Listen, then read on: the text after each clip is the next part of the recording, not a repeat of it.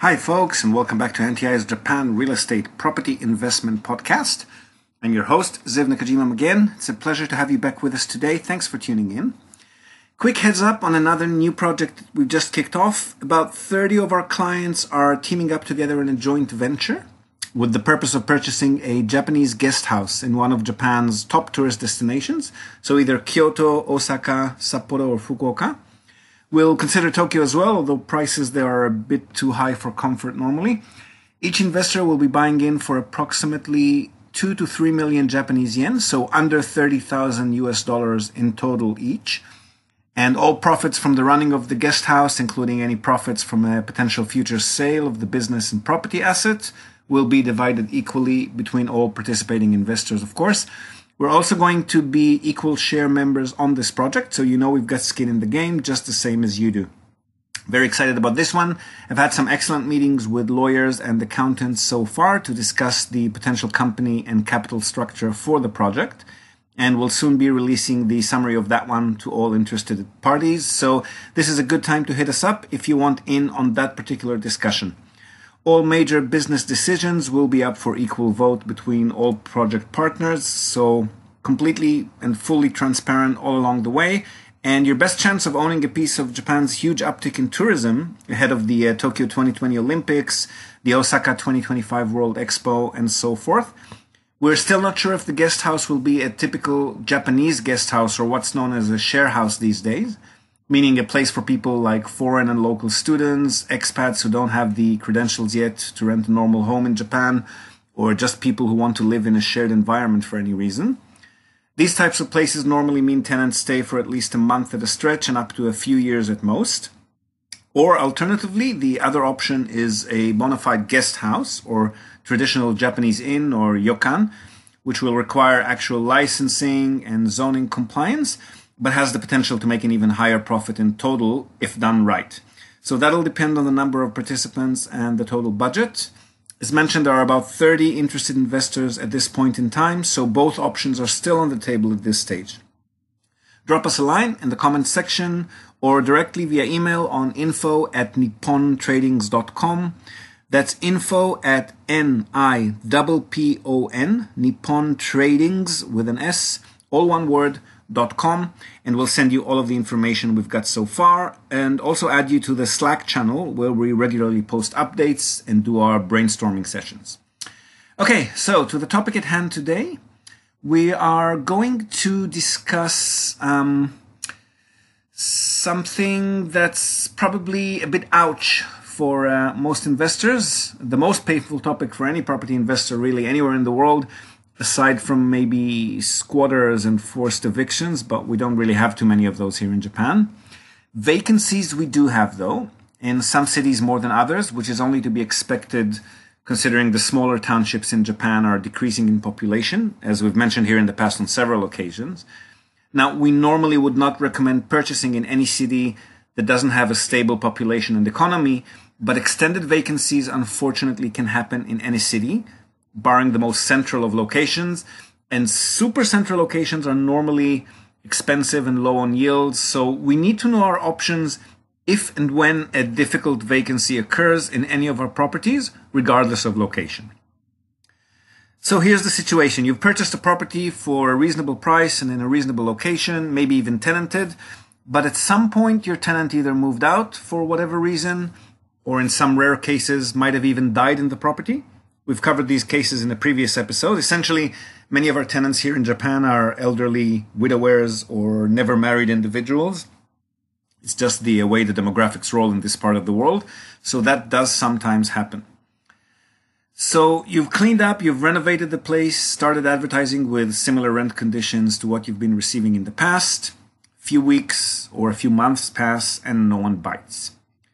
There are either not enough views and clicks on your ad, or there are enough views and clicks, but no one is making any inquiries, or there are enough of all of the above, but for some other reason, no one is actually applying. So what can we do? Well, the first step is to understand why this is happening. Basically, it could be a combination of two factors. The first is just seasonal. So in Japan, the main moving period in which potential tenants are mostly looking for new places to live is between mid-January, just after the New Year's holiday period, to mid-April, which is when the academic year starts. Large companies are either recruiting new graduates and placing them in various positions around the country, or relocating existing employees based on the same recruitment of uni graduates that's just been done. That's not to say that the rest of the year isn't any good for populating vacant properties. You can still get that done for sure. But for one thing, you're going to have a few periods, mostly around the Golden Week holiday at the start of May, or Bon holiday in August, and of course the Christmas and New Year period, where people will simply not be planning to move in. Also, the colder the area is, the less people are likely to be moving during the colder months. In Sapporo City, for example, one of the biggest cities in Japan, where it snows sometimes from as early as September or October, anywhere between October and April is usually pretty dead as far as vacancies go, and most people only move around between May and September if they can help it. So in those colder areas especially, you really want to try and do what you can to populate a property as quickly as possible. Otherwise, you may be looking at a far longer extended vacancy. And while that's not a huge concern if you own the entire structure, such as an apartment block or a house, it would just mean reduced income in that case. But if you own individual units in co-owned blocks that are being managed by a building management company, you're going to have to keep paying building fees all throughout that period. So there are expenses involved as well. So what can you actually do? Well, the simplest and easiest solution that doesn't cost you anything out of pocket is, of course, to reduce the rent. That's always an option. Japan, as you probably know by now, if you've been listening to this podcast for a while, has been a deflationary environment between the early 90s and all the way up to 2012 or so, when the economy finally bottomed out and started slowly growing again. But this growth hasn't yet trickled down to salaries and rents, which means that in many cases, if your tenant has been in place for longer than a few years, they may have moved in and may have been paying rents that are simply no longer achievable. The rent you can get also depends on other vacancies in the area and also on new developments in the area. Obviously, if that location has been overdeveloped, which often happens to popular locations in any city, there may be quite a few newer and nicer properties available for lease at rents that are only slightly higher than what older properties are asking for. So the first step really is to do some rent research.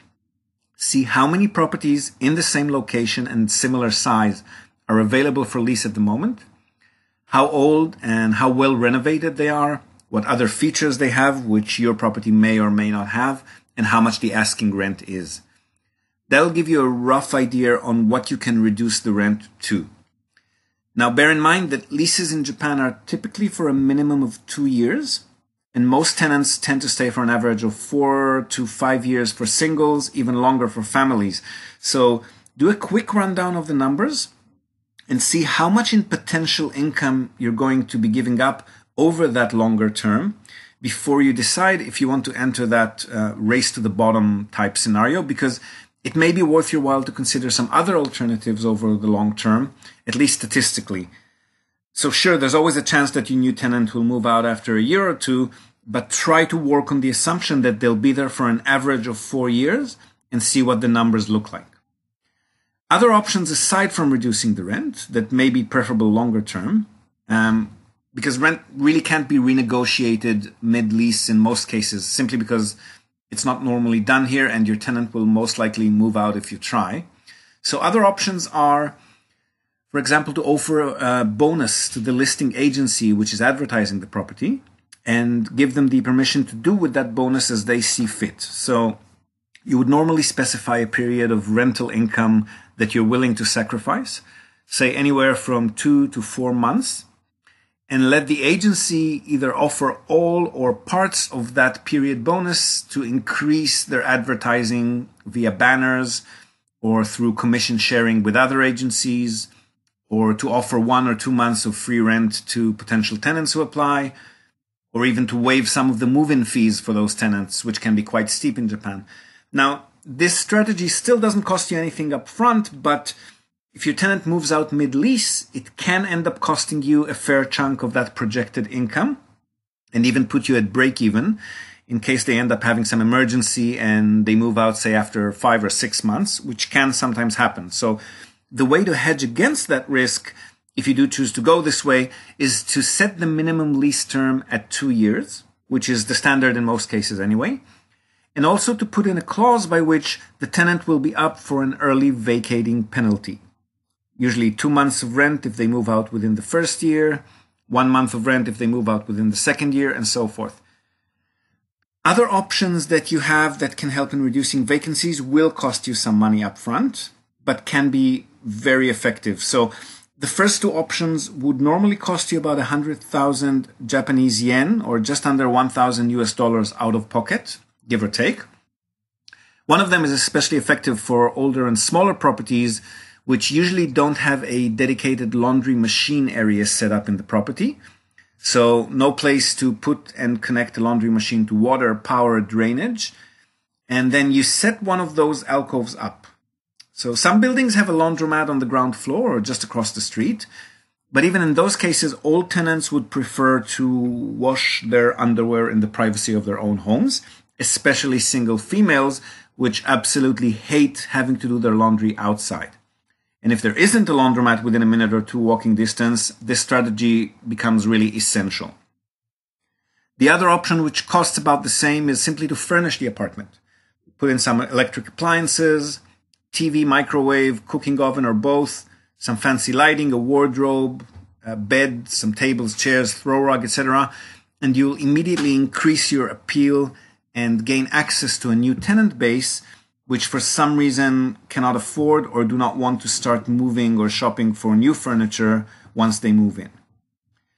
Lastly, and this is really coming into play when you're receiving estimates for renovation and repair after a tenant's moved out, you may consider a more serious renovation. So this can cost anywhere from $1,000 or $2,000 to put in some nicely accented wallpaper or renew a bit of the flooring, and all the way up to $20,000 or $30,000 for the smaller units, and the sky is the limit for the bigger properties.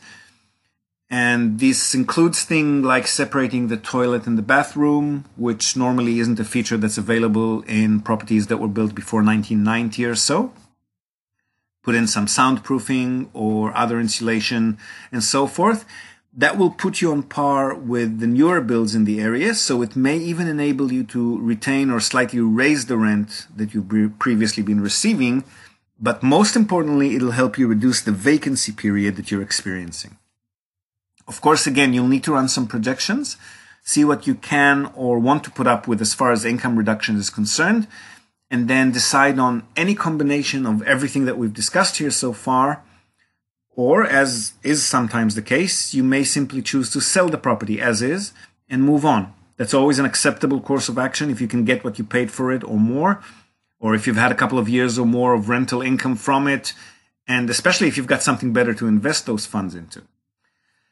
So to summarize, as with most things investment related, there's really no magic bullet out there. It's all a case of your budget allowance, your profit and loss projections, and your individual circumstances. And of course, it does take some trial and error a lot of the time, but there are certainly ways to avoid or at least greatly reduce extended vacancies, which is really the goal of the entire exercise. That's it from us for today, folks. We hope you've enjoyed this episode. Please leave us a comment in the comments section of wherever you may have found it, either regarding this content or if you want to receive more info about our Japanese guest house project as it takes shape and form. Do share this podcast with your networks if you think they may find it interesting. And lastly, it would really mean the world to us if you could rate us. Leave us a rating on the iTunes Store, on Spotify, YouTube, or wherever you might have found us. It helps others find us too, which could save them a few bucks on their existing investments or could open up a world of new options for them. And mostly it helps us improve and keep providing you with content that will assist you in making the right investment and business decisions for your own portfolios. Hope to have you with us next time. And until then, from all of us here at NTI, we wish you, as always, happy investing.